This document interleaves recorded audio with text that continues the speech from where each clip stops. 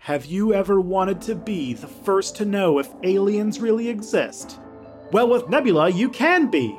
Nebula is the streaming service that's home to It's Probably Not Aliens, as well as our YouTube channels. And the best part? All of our content goes up early on Nebula. So when we break first contact with ET, you'll be the first to find out.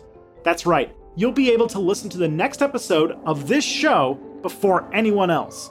Plus, we post bonus content that you won't find any other place.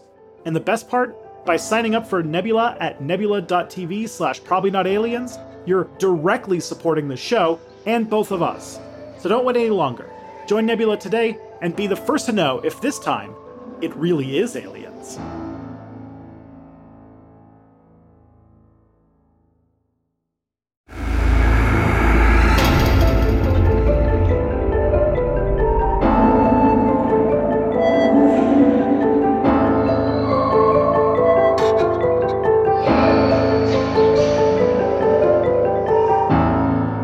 What are your thoughts, Tristan? Are you going to play the Wizard game? It's from the looks of it, it was a game that I wouldn't have bought anyway, because it did not look like a good game. And I don't play that many video games in the first place, and the ones I do play have like entire wikis about them because I play weird games that people who like spreadsheets play. They gotta be good. But I was kind of taken aback by when a group of marginalized people who would be actively harmed by the popularity of this game politely asked people to not play said game. That they said, please don't play it. When they came for video games, people had an absolute fit, and I'm blown away by the reaction. Like, to me, I'm like, okay, it's like one video game. Don't play that one. Yeah. And it doesn't even look that good anyway. Don't play that one. But everyone was like, no, it is like a human rights violation for me not to be able to play this video game. I need to play this game. It is actually illegal for you to stop me from playing this game, actually. The wildest thing about it, too, is that you could have just, like, nobody would have known if you had just bought the game and just didn't tell anybody about it. If you just played it in the privacy of your own home, but they need, like, the moral permission to play the Wizard game. They just don't want to be bullied. That's the thing. I've seen a lot of people say, like, well, the main reason people aren't playing this are like saying they don't want to play this game is because they fear being bullied if they play it and buy it. To which I would say, number one, you know, you could just do the thing that you said, Tristan, where it's like, if you really, really have to play it, you don't have to. You don't have to say anything. You won't get bullied if people don't know. But you have to be able to play it and tell everybody that you are playing it. Yeah, it feels like a requirement of this game at this point that, like, if you bought it and played it and are playing it, you have to. Like, it's in the terms and conditions of the game. When you log in for the first time, they will tweet on your behalf. Yeah. When you log in for the first time, it opens up Twitter and you have to follow J.K. Rowling and like a TERF tweet before you can, like, log in. Yeah. I think we've talked about this before. Harry Potter was not a part of my life at all growing up. It was a big part of my life for a couple years for reasons, but not by choice, you know? And so even if this game was good, there are so many other good games that I have yet to play that are just sitting, that I've already purchased, that are just sitting on my Switch, that I'm just like, I'll get to these eventually. And now I can, maybe. I mean, I probably won't. I don't play video games very often in general. I got a video game for Christmas, and I don't know when I'm going to play that game. So fun. We'll see. Is that cat game, Stray. See, the thing is that Harry Potter was a huge part of my childhood because I was the exact age that it was designed for. Like, I think they came out like almost when I was like the exact age for every single book or whatever. But either way, I also grew up and realized that, you know, not everything from childhood. I don't want to like go super deep and like get like all soapboxy about it, but like, okay, yeah. We're like what's it called? Millennials, like, I mean, it's probably everybody, but like, we do need to at some point realize that even though objectively, because of all the financial crisis and everything like that, our adult life is actively worse than our childhood was, but we do need to get over our obsession with nostalgia and maybe embrace new things or things that are different, because we seem weirdly obsessed with things from our childhood, and maybe we should not do that because it's letting us do stuff like support a bigoted author because we feel like it is our human right to play a video game. Yeah. for full disclosure, I am wearing a Crypto the Superdog shirt today that looks very much like the cartoon that came out when I was younger. So I'm taking this attack on nostalgia pretty personally right now, Tristan, just FYI. This is why The Last Jedi is the best Star Wars movie, because it's a Star Wars movie that is actively about why nostalgia is bad. Look at it with your adult mind. Things weren't as good as you always thought they were. No, I don't play the wizard game. Yeah. Everyone, don't play the wizard game. Why are we even talking about the wizard game? Because it's the thing to talk about right now. But it's the thing to talk about. And Order of the Phoenix Lights. It's probably not aliens. There's a Phoenix. See, we could have talked about X-Men, but instead we decided to talk about transphobic wizards. And here we are. Don't play the wizard game. And also, how do phoenixes tie in with aliens? That's a question that we're going to answer on this podcast. Hi, everyone. This is a podcast called It's Probably Not Aliens, where every week we look into ancient astronaut theory and UFO conspiracies, and we debunk them or really just look into them. People have been accusing us of having a bias of debunking stuff. We're looking into stuff. We're looking into it. Mm-hmm. And along the way, we're going to learn a lot about some fun history of real life people, places, things, events. My name is Scott Nicewonder. I'm one of the hosts, specifically the one that doesn't know anything. I know nothing. Except of my very strong opinions that you shouldn't play the wizard game. That's just me, though. My name's Tristan Johnson, and also I believe that you should probably not play the wizard game. But I'm the person who does the Googling in preamble to our shows, where we talk about ancient astronaut, ancient aliens, UFOs, and all that kind of stuff. We're kind of on a UFO streak this past few episodes, where we're kind of talking about more contemporary UFO stuff, mostly because I think we are sort of roughly going through the show Ancient Aliens, which is sort of the main thrust of this show right now. We are going through an episode that doubled down on UFOs and close encounters and that kind of thing. So we're sort of in that vein, but I think we are at the end of it in this one episode. If the show Ancient Aliens can talk about modern alien sightings, then so can we. I mean, our podcast is it's just called It's Probably Not Aliens. We can talk about aliens in any capacity. We can talk about things that aren't aliens. We can talk about whatever we want. We can talk about, as we've established in the first 10 minutes of basically every episode we've done. But this time we are going into history because in about 4 years, the event that we're talking about today will be 30 years old. Oh. Because we're going back in time far, far away to the year 1997. Ooh. 1997 was the year that a young James Cameron had a hit movie called Titanic. Titan 1C. Titan 1C. And now, look how things have changed. He has another hit movie about water. I stole that joke. Out right now. I stole that joke. I just want everyone to know. That was a reference to Cug on Earth, or it's a good show. Anyways, I stole a joke and I felt bad about not citing it. Oh, that's okay. I forgive you. But yeah, we're going to talk about a different James Cameron project in the late 90s, which was a UFO sighting. So Scott, we've talked a lot about UFOs and different sorts of cases, but one of the ones that we haven't talked about is sort of the holy grail. Every time people talk about and try to make the claim that UFOs are definitely spaceships and they're definitely real, the number one case that comes up is what we're going to talk about today, which is basically the most widely cited UFO sighting possibly in history.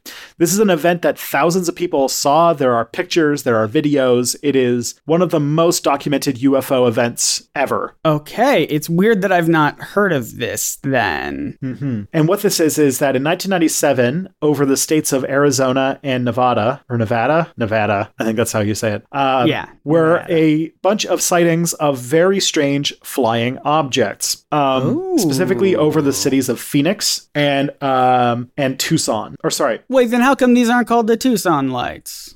Because I think Phoenix is the bigger city. I think it had the bigger event. All right. So here's the basic idea is that thousands of people between the times of 7:30 and 10:30 p.m. in a sort of 480 kilometer or 300 mile stretch from the sort of through Phoenix and to the border with Nevada, there was this image of lights. Specifically, I'm looking at it. Specifically, they saw what's a V-shaped object traveling southeast at 8:15. Yes. It's like if the Mighty Ducks did the famous flying V, but they were actually flying, and they also were balls of light. Exactly. That's what it looks like. That's what I mean. I googled images of it. Yeah, very eerie looking. But the problem is that the Mighty Ducks were all the way in Anaheim, so they wouldn't have been able to make it in time. I don't think that's not true of the movie, though. I don't think. Maybe it is. Who knows? We'll never know. Continue. Yeah, both of us deep experts in the NHL and movies, as we know. Yeah. But at 8:15, a unidentified former police officer in Paulden, Arizona, reported seeing around the same time a cluster of reddish orange lights disappear over the horizon. So this all happens in one evening. People have seen. They saw the lights. They were in the sky, flying over Phoenix. Thousands of people reported seeing it. And what they appeared is like this arc shape of 5 different lights and then moved in sort of a pattern. Yes. Yeah, I'm looking at pictures. I don't know if these are real pictures. They must be. But yeah, it looks like balls of light in the sky. Some of them are colored red. Like some pictures are colored red. Some pictures are colored blue. Some are just black and white.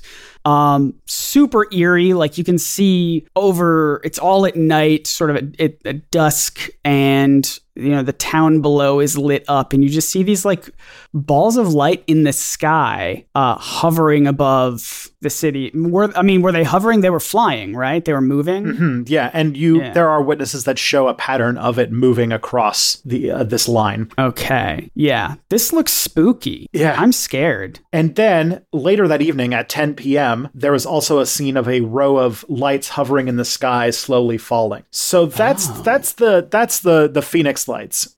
See, if this were to happen today, people would just be like, "Oh, people got drones out." You know how, unlike for big sporting events, they have like drones in the sky that do cool lights and make images. Yeah, like, it's really cool because actually that's developing. First of all, it can look really cool because you can make like 3D shapes in a really cool way. Yeah. But also it's a way to do fireworks that don't, harm wildlife and trigger people's PTSD. So apparently it's a cool. Oh, that's awesome. Thing to fill in for that. I love that. But yeah, if this happened today, people would just be like, a couple teenagers flying some drones. Mm-hmm. But yeah, there was a story actually just in Hawaii where people saw some like green lasers being shot into the sky, and they thought it was the military, but probably is just some people. Influencers. Yeah.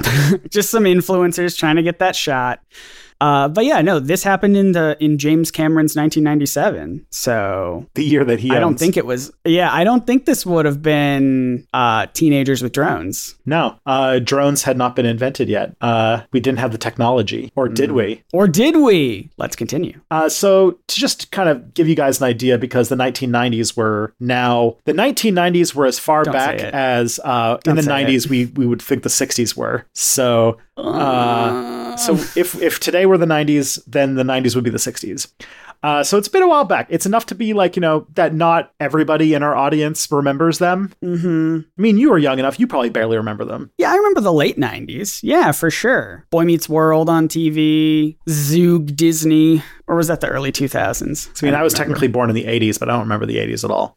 Anyways. The Mighty Ducks film came out when I was born, 1992. That's awesome. Excellent. Well done. But in the 90s, there was some interesting stuff going on. First of all, there was a huge interest in UFOs and extraterrestrials in the US, but also around the world, because of movies like the one we talked about last week. Okay. In the next episode of this podcast, because this is episode 68. In the next episode, episode 69, that came out last week. Yep. It's confusing. Got to keep up. That we talked a little bit about sort of big UFO things, as well as shows like the X-Files. And so the idea of UFOs and aliens and stuff like that were definitely on people's minds. Mm-hmm. Furthermore, the 1990s was the rapid rapid onset of interconnectivity through the internet, and also just a period of great technological development. So communication was happening really, really fast. And I think that one of the things that we don't really appreciate is that when a new form of technology shows up, there's a period where we don't fully comprehend what the impact is going to be on society, and we are sort of interacting with this platform in a naive fashion, and some weird things can happen. Yeah, I mean, I did look it up because this seems to be my main job on this show. But yeah, in 1997, Stargate SG-1 was out, sci-fi, you know? Mm-hmm. I've not seen it, but it sounds like very sci-fi-y. Oh, yeah. We talked about this before. South Park came out, and the first episode was about aliens. Yep. So there you go. It's lots of stuff. It's definitely in the air. It's in the air. Yeah, and there's also a association with UFOs in the American Southwest. Roswell, Area 51, all of those were in New Mexico or Nevada. So in Arizona, very close to both of those states. So, yes, and part of the sort of same thing. Yes. Might coincidentally have something to do with commonality in those, but we'll get to that in a second. I want to build anticipation because also it was a part of a sort of classification of UFO sightings, which are called black triangles. Oh, and at least is this like a type of alien spacecraft, like a black triangle? Basically, because they flew in this triangular formation. So people, one of the reports was that the UFO had a look almost like a carpenter's square, and like a perfect right angle. Yeah, and so they considered it possibly one of these black triangles, which are UFOs that have shown up in other places. Typically, they're referred to as being triangular, but having a black color, typically seen at night. Described as large, silent, hovering, moving slowly, and pulsing lights. To the point where there's actually a declassified UK Ministry of Defense report that basically the UK version of the UAP report talks about something called Project Condon, which has analysis of black triangle sightings. So it says the government was also interested in it, at least in the UK. Mm-hmm. But they came to the conclusion that most of these are probably buoyant plasmas or basically atmospheric events that have to do with gas and electrically, St. Elmo's. Of course they did. St. Elmo's fire, etc., etc. Mm-hmm. Interesting tidbit. Once we listened to that episode, or once we made that episode about St. Elmo's fire, and you told me to listen to the song, I listened to the song and I was like, that's great. And then I went and watched Into the Spider-Verse, and they play St. Elmo's fire in the movie. Oh, that's awesome. I forgot they did that. Yeah, so I was like, oh, I now know this. Great song, great tunes. I did that thing where Leonardo DiCaprio whistles and points at the TV. Yeah, so they're a known phenomenon, and there have been multiple reports over the years. And they're one of the number one thoughts is that it is actually a theoretical airplane. There's this conspiracy theory that doesn't go into UFO, doesn't go into aliens, but another sort of side thing. And this shows up in a lot of our episodes that a lot of people, there are UFO people who are not alien people, and their conclusion that it is the government testing out a whole bunch of like hyper advanced technology that they are just not telling us about. Gosh, I don't know if I'm one of those people, but if I had to pick between the two, that's probably the camp that I would sit in. Mm-hmm. Is like that feels more likely that they're just keeping that people are just testing stuff and keeping it under wraps. Yeah, more than aliens. And that's just me. In the case of like the Cold War era UFO sightings, a lot of those were confirmed to just be like them testing like stealth bombers and stuff like that before they were publicly. There's precedent. Yeah. So one of the ones is that there's this theoretical plane called the surveillance plane called the Northrop TR-3A, or otherwise known as the Black Manta. And after I wrote that, I just wrote Aquaman ? Because I know that you're our resident comic book guy. So Black Manta. He doesn't really fly a plane as far as I know, but it's more of a water guy. It would be wild to me if Black Manta and his arch nemesis Aquaman were like one of them was the sky, one of them was the sea, and they had to. How would they fight? How would they even meet? Who knows? The sky goes to war with the sea. That's the name of the arc, right? Like the sky against the sea or something. I don't know. But yeah, they thought that this was like a black project from the U.S. Air Force. It was supposed to be like a subsonic stealth plane that had a design that made it look like it was just one big flying wing, which is interesting because I actually have watched some stuff on how now, in an attempt to make more energy efficient airplanes, there are actual, like, the engineers are currently working on trying to make planes that sort of have this shape that look like just one big flying wing because it can be more aerodynamic and could have you could more easily design them to have to be powered by something that is not fossil fuels, like an electric plane and stuff like that. You know, it's fun. So I was looking up images of this plane so I can potentially post about it on Twitter or Instagram at Props@Aliens. Yep. And I was like, wow, this actually does sort of weirdly look like the mask of Black Manta. Do you think there's any connection there? And I'm like, yeah, they're both doing the animal, right? They're both. That's what. There's no connection between the plane and the comic. It's just they're both named and they look like the animal. There you go. There's the connection. That's the connection. It's far less interesting than I thought it was. I was like, whoa, this actually does look like, oh, yeah, I know why. That makes sense. But as I was kind of saying, there is this idea that that people are trying to develop new airplanes that are just called flying wings, where they don't have fuselage in the same way. Problem is that they're very hard to control. Their stability is pretty tough. But if they can figure it out, you can make like big planes that can like jetliner sort of level planes that don't require nearly as much energy to fly. So you could possibly move to like an electric sort of airplane.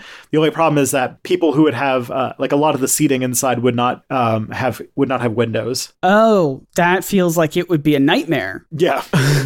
I'm in an enclosed void in the sky.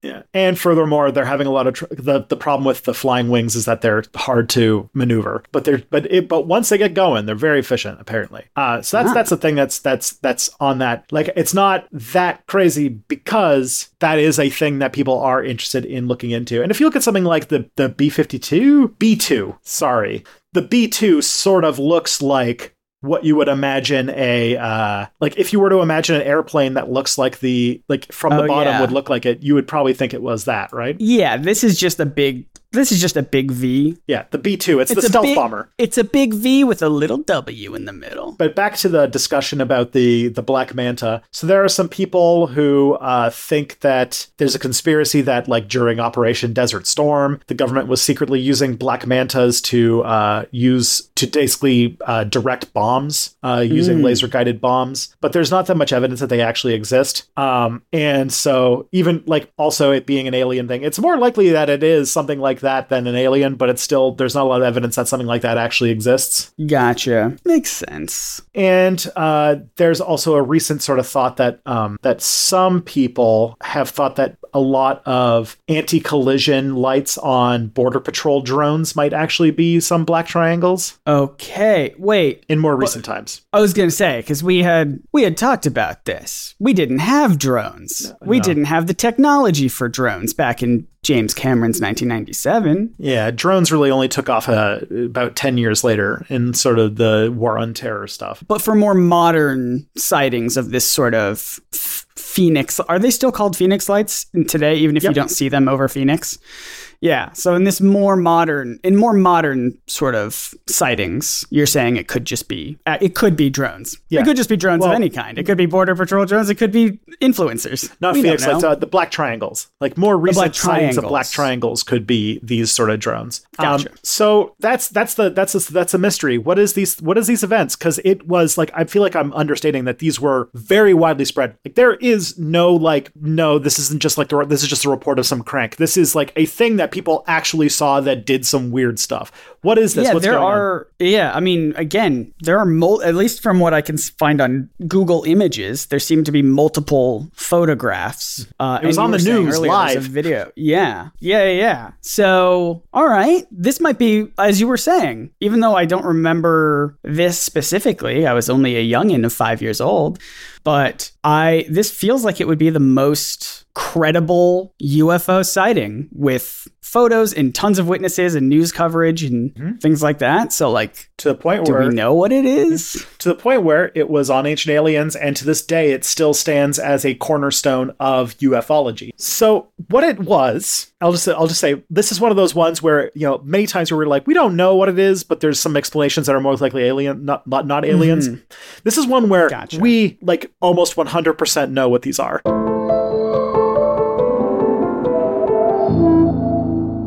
This episode is sponsored by NordVPN. Go to nordvpn.com/probablynotaliens to get up to 1 extra year of your online security subscription for free as an exclusive gift. So here's the thing. Our podcast has started to get, you know, a little more and more listens recently, and we know that we challenge a lot of conspiracies that certain groups online hold dear, to the point where we've actually started getting people trying to hack into our accounts online. That's not a joke or hyperbole. Attempts have been made by some very angry folks. This happens a lot, obviously, to podcasters and YouTubers like us. We are constantly bombarded by emails that appear to be from YouTube or our bank or social media accounts, but are in fact just an attempt at stealing our passwords. It's called phishing with a PH, if you didn't know, and these phishing attempts are getting better and better every day, so it's not crazy to think that 1 or 2 might eventually sneak in and convince even a seasoned internet veteran like yourself, perhaps. But are Tristan and I scared? No, of course not, silly, because we use NordVPN Threat Protection, which includes a specific feature to warn you about phishing links, as well as features like a blocker for malicious ads and dark web monitoring to alert you if passwords have been leaked. All of these features come with a robust VPN, so you can protect your data and unblock content from streaming services that are only available in certain countries that you might not be in. NordVPN does a lot, is what I'm trying to say. So go to nordvpn.com/probablynotaliens and check it out. The best part is you can try it with no risk. Nord has a 30-day money-back guarantee, so you can try it for yourself and decide. NordVPN is privacy-focused. They have 24/7 customer support, and they have apps for every major platform. They got it all, folks. Once again, that's nordvpn.com/probablynotaliens. Get yourself a 2-year plan, and you'll get some additional months for free as an exclusive gift, up to an entire year. Link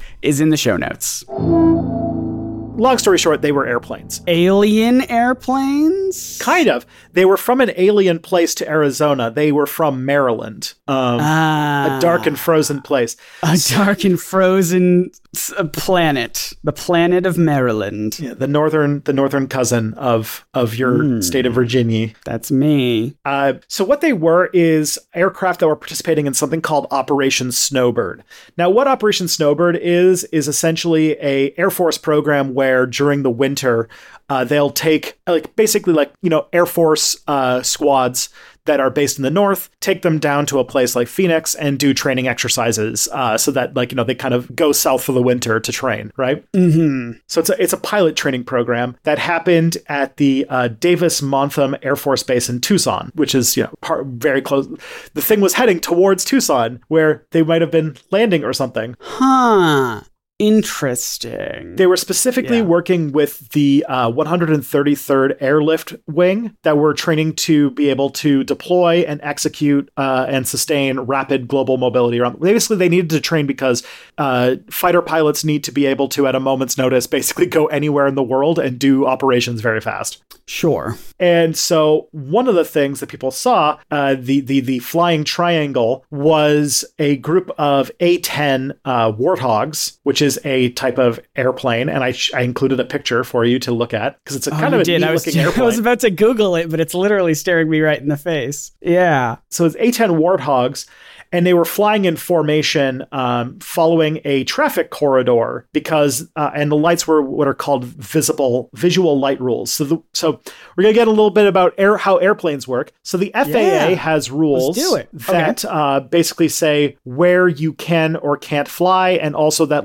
airplanes have to have, what are called collision lights that blink. Oh my God, all this bureaucracy. The sky belongs to everyone, Tristan. Yeah, this is to keep planes from crashing into each other, so I feel like it works. All right. But the FAA's regulations mean that all airplanes have to have a blinking light on it. This is why every time you see an airplane, you'll see a blinking light on it. They're collision lights to keep planes from crashing into each other in the dark. the Air Force doesn't have to follow the same rules. And so their collision, but when they're doing special. Yeah, they don't have to follow these rules, but when they're doing something tricky like a formation, which, is anybody who's ever flown a plane, not me, but if you're doing a tight formation of airplanes, it's apparently fairly tricky and hard. And, screwing up can be very bad.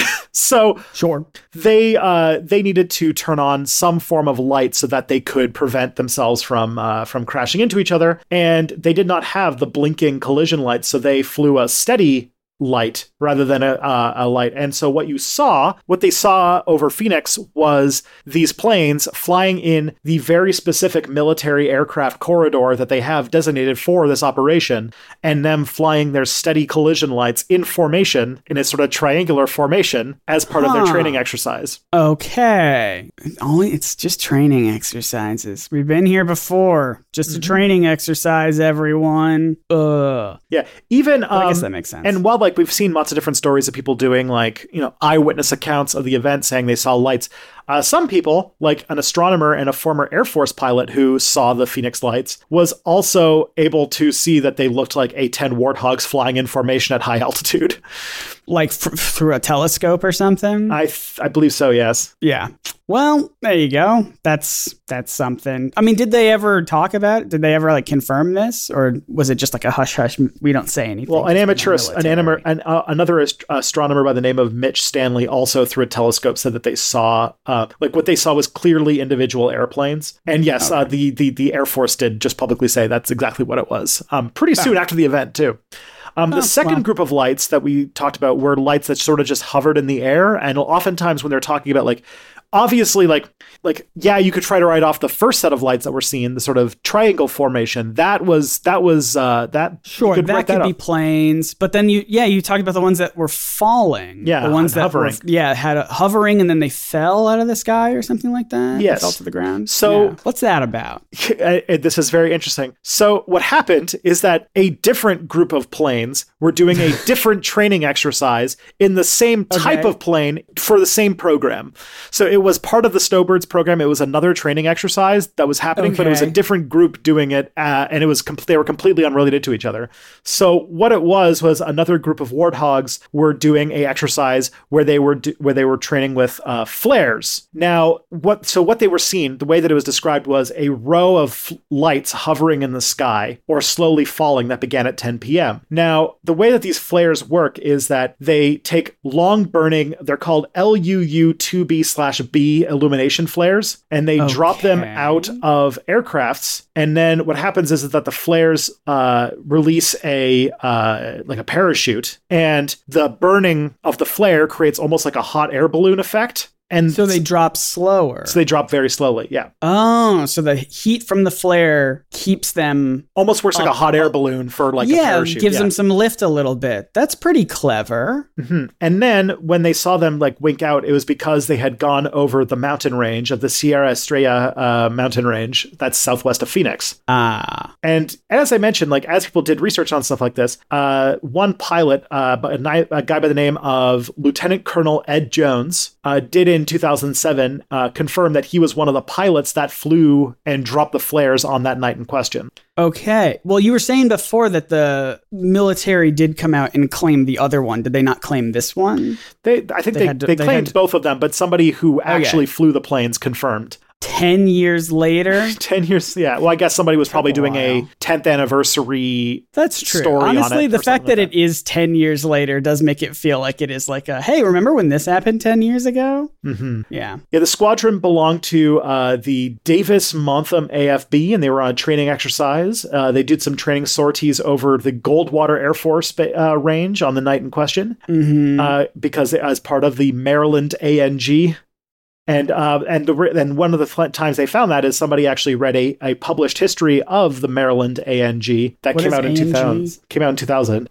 It is Air, I'm not going to speculate. I'm just going to look it up. So, the Maryland Air National Guard. Gotcha. So this was, Gotcha. And so, they did say that the 104th Fighter Squadron was responsible for the incident. They published it in their history. Cool. The governor, but like the thing is that like it's known, like it's fairly big. Like Fife Symington, who was the governor of Arizona in 1997. What a name! Fife Symington. Yeah, so Fife Symington actually described the incident as otherworldly. His name is otherworldly. Mm-hmm. And this has been confirmed not just through the military, but other sorts of studies as well. Like some people studied the luminosity of the flares and compared them with the LUU-2B/B and found that they were about the same, and also that those illumination flares were used in A-10s at the time. So it all falls well in the range of exactly what people saw in these lights. And you can see that there are lots of still photographs that show this, and you can see that that the reason why they go out suddenly is because they go over the mountain because of sort of like, where they were and their relationship to the mountain. Right. I also did just want to add to something a couple minutes ago, the idea that the person would come out 10 years later, from 1997 when the event happened to 2007 when that person was like, yes, I was one of the pilots that did that. To lend credibility to the idea that it was marking the 10-year anniversary, the actual event happened on March 13th, 1997, and then the article you said came out in March of 2007. So even down to the month, that feels like why they probably wrote that article. They were just like, hey, remember those flares? Here's what they look like now. Don't you feel old? My guess is that the journalist was working on a 10th anniversary of the Phoenix Light story and asked the Air Force for comment, and they gave a comment, and that would be them. They admitted it 10 years later. 10 years later, when somebody asked. Yeah, somebody asked them, like, hey, did you do this? And they're like, yeah, that was us. Yeah, for sure we did that. 100%. In the years later, in 2007 and 2008, there were other reports of sort of different Phoenix Lights incidents that also had to do with military flares being dropped by fighter aircraft at Luke Air Force Base. And in one case, they were flares that were attached to helium balloons released by a civilian. So what happened was that on February 6, 2007, some lights were reported by observers and recorded by the local Fox News affiliate. And the military and the FAA pointed out that these were dropped by F-16s, which are sort of the more modern planes that are called Fighting Falcons, at a Luke Air Force Base training exercise. And then in 2008, there was some lights reported over Phoenix by local residents that they reportedly appeared to change from a square to a triangular formation, and a resident reported shortly after that the lights disappeared. After that, 3 jets were seen heading west in the direction of the lights. An official from Luke Air Force Base denied that the U.S. Air Force was in the area at the time. And that was the mystery until the next day, on April 22nd, a resident of Phoenix told a newspaper that the lights were nothing more than his neighbor releasing helium balloons with flares attached, which was then confirmed by a police helicopter that was in the area at the time. It's a good question. I love this part. The following day, a Phoenix resident who declined to be identified in news reports stated that he had attached flares to helium balloons and released them from his backyard. The question to why doesn't get answered. I don't know. It was 2008. I was bored. The economy was collapsing. I just felt like it. I just wanted to, okay? I had balloons. I had flares. What else was I going to use them for? It's just a wild, it does make me want to cause the London lights by just buying some road flares and tying them to a bunch of helium balloons and just letting it go. Did anyone? But again, now in modern day, people would be like, just a bunch of influencers with drones. And you're like, nope, just an influencer with some balloons and flares. Old school, baby. Yeah. So that's the explanation. But here's what I think is interesting. What sticks out about this is that this was very quickly confirmed and established. And there was no, I didn't have to do any digging. It's very well known that this is exactly what the Phoenix Lights were, but it still remains a staple of the UFO subculture. And this is the thing. The thing is, we're in a position now where could the government actually say anything that would convince the people who really, really, really want to believe that they're alien spaceships? That has been on my mind this whole episode, is when you're talking about, because sometimes I try to put myself into the mindset of like someone who would genuinely believe some of these like theories and things like that. And like in my head, there's whatever way that you do it, whether you say like, yeah, actually the government came out the next day and said it was them, like immediately alarm bells of like, yeah, of course they are, because they're covering something up. And then, but if they don't do it, it's like, and then the government was silent about it and they didn't say anything. And it's like, well, what do they know that they're hiding? You know, it's just like, there's no winning. They can't, there's no, you know, you could, either way you go with this, it's going to cause some sort of conspiracy theory. Yeah, you're almost touching exactly where I define a conspiracy theory, which is that if you have reasoned yourself to a place where there is basically no form of evidence that could convince you otherwise, that you're then in like a sort of epistemological loop. Yeah. And there's no getting out of that. That's the point where your belief, your theory has turned into a full-blown conspiracy theory. And at that point, there isn't a rational explanation that's going to take you out of it, right? Because you have reason. Yeah. Everything will be put aside in favor of whatever it is you want to believe. And it's confirmation bias and motivated reasoning all over again. Yeah, and obviously this stuff gets latched onto by the ancient aliens. And even though I don't even know if they mentioned in the episode that it was claimed, you know, that it was like, oh, actually the official explanation was this, like, you know, it just feels like one of those things where they are intentionally trying to spread like a half information, you know, where it's just like, here's this event. What happened? I don't know. But it's like, well, we do know, though, pretty much. And Ancient Aliens does this a lot. Yeah. This is nothing new for them. So just more gross stuff. Yeah. So we can categorize this one under the, because sometimes there are ones where it's like, oh yeah, this was like a weird thing and we don't exactly 100% know what it is. This is one that's like confirmed. And yet, yeah, and this is where I was actually kind of struggling to be like to come up with the so what of this. But this is one of those cases where I think it shows the main problem of the like the thinking of a conspiracy theorist or like a true UFO believer, in that there is no amount of evidence that would convince them otherwise. And that's not an approach to do things. I try to approach a lot of things obviously I'm human and I'm, you know, susceptible to all of these biases as well. But I try, and the optimal way to approach something is to try to approach everything thinking, I don't know what this is. I'm going to look at it and take where the evidence leads me. But if you really want the Phoenix Lights to be a starship from another universe or from another planet or whatever, that everything's just gonna fit. And yeah, it's one of the downsides of the ways that the sort of silly putty between our ears likes to interpret and connect information. Yeah. And I sort of touched on this at the start of the show too. It's like the idea, the premise of the show, I feel like we talk about debunking a lot of these theories, but you know, sometimes we do just, and you know, maybe that does paint a little bias on the way that we approach things by like being like, all right, how do we debunk this rather than just how do we look into it and try and gather information and see what's up. So like, admittedly, as you were saying, like we're not immune to any of those biases. But at the same time, you know, the show is literally called It's Probably Not Aliens. And that was a very deliberate choice by you to be like, honestly, there are some things that we don't know and we're not 100% sure. And well, we might not ever know. Yeah. But, when we started the podcast, I was like very intrigued by the Oumuamua. I think that there's some more definitive stuff now that has pretty much shown that it was a asteroid, but it was doing some very interesting things that I thought, like, I feel like that if the time when a UFO sighting actually credibly with like, you know, multiple forms of data and verifiably can be shown to actually be extraterrestrial spacecraft, there is nobody who's going to be more excited than the two of us. Oh my gosh, yeah.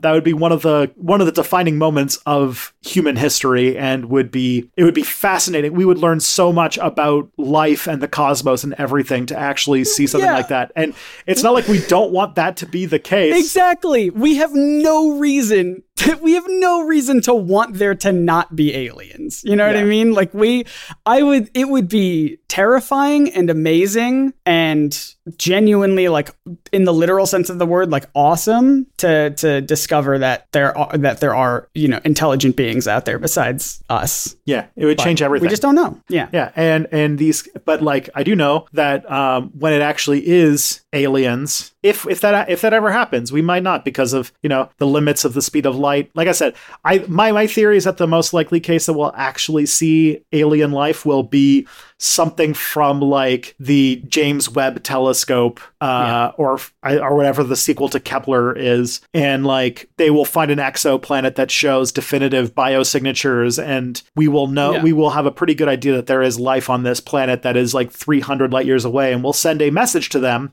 and we'll be like, all right, well, it'll take 300 years to get there. It'll take about 300 years to get back. So, fun, and that'll be about it. But you know, I would love it if we find, because like the thing is, if aliens ships show up too, it means that like somehow the limits of the speed of light and stuff like that are actually overcomable, which would be wild and would change our concept of physics. And this is too much to dig into. But furthermore, all I want to say is, a lot of that will be held back because, kind of like what we saw with the UAP phenomenon, that too many people were afraid to report things because they didn't want to be seen as cranks, and this sort of like dishonest way of approaching UFO phenomenon is always going to hurt that. Ancient Aliens is going to make it harder when it actually is aliens in the future, is what I'm saying. Yeah, very much so. Well, I think that's a good place to end it.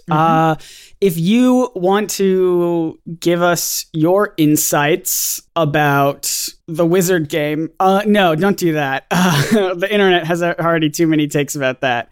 Let us know your thoughts about this episode on Twitter and Instagram at ProbsNotAliens.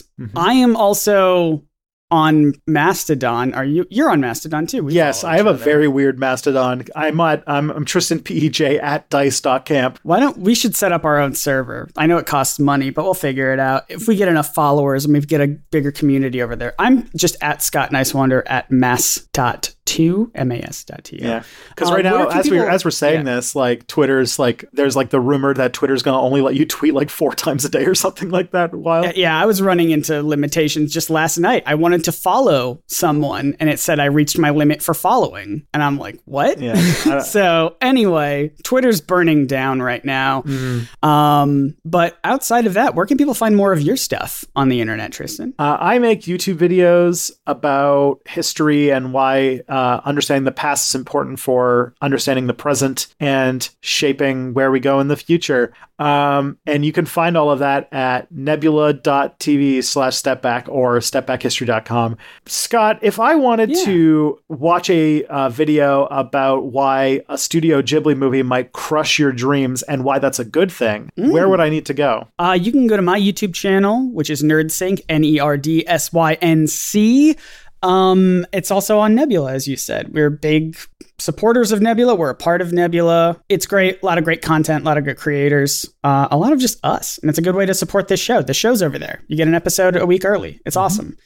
You can also leave reviews of this podcast on Apple Podcasts and other places where you can rate us. It really does help us out. We actually just I know we always say that that podcasts don't have algorithms, but apparently some podcatchers do have algorithms. And so people have been finding the show just because people have been rating it well and listening to it and all that stuff. So thank you so much for people who have been doing that, because we have a lot of people who have no idea that Tristan and I are even YouTubers, but they just found the show and they like it. Yeah, we're seeing a decent uptick in listens lately, so very good stuff. Absolutely. So thank you for that. And if you want to keep that trend going and you want to tell your friends about it, share the show, the best website to do that is a very simple one, probsnotaliens.com. It's got links to everything. I'm going to add links to Nebula, so you can listen on Nebula as well.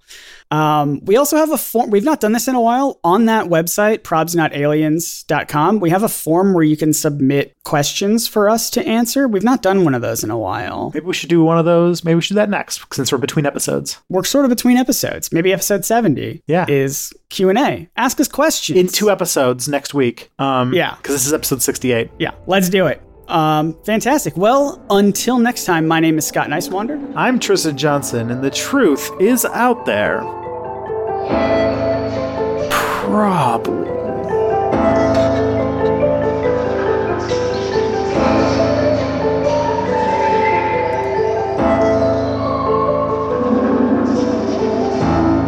In Ontario, we say probably, and apparently that's part of our accent. I like saying it probably, like Prolly, but saying it sort of just like off the cuff, like, probably. It's probably not aliens. I don't know. Whatever. I don't know.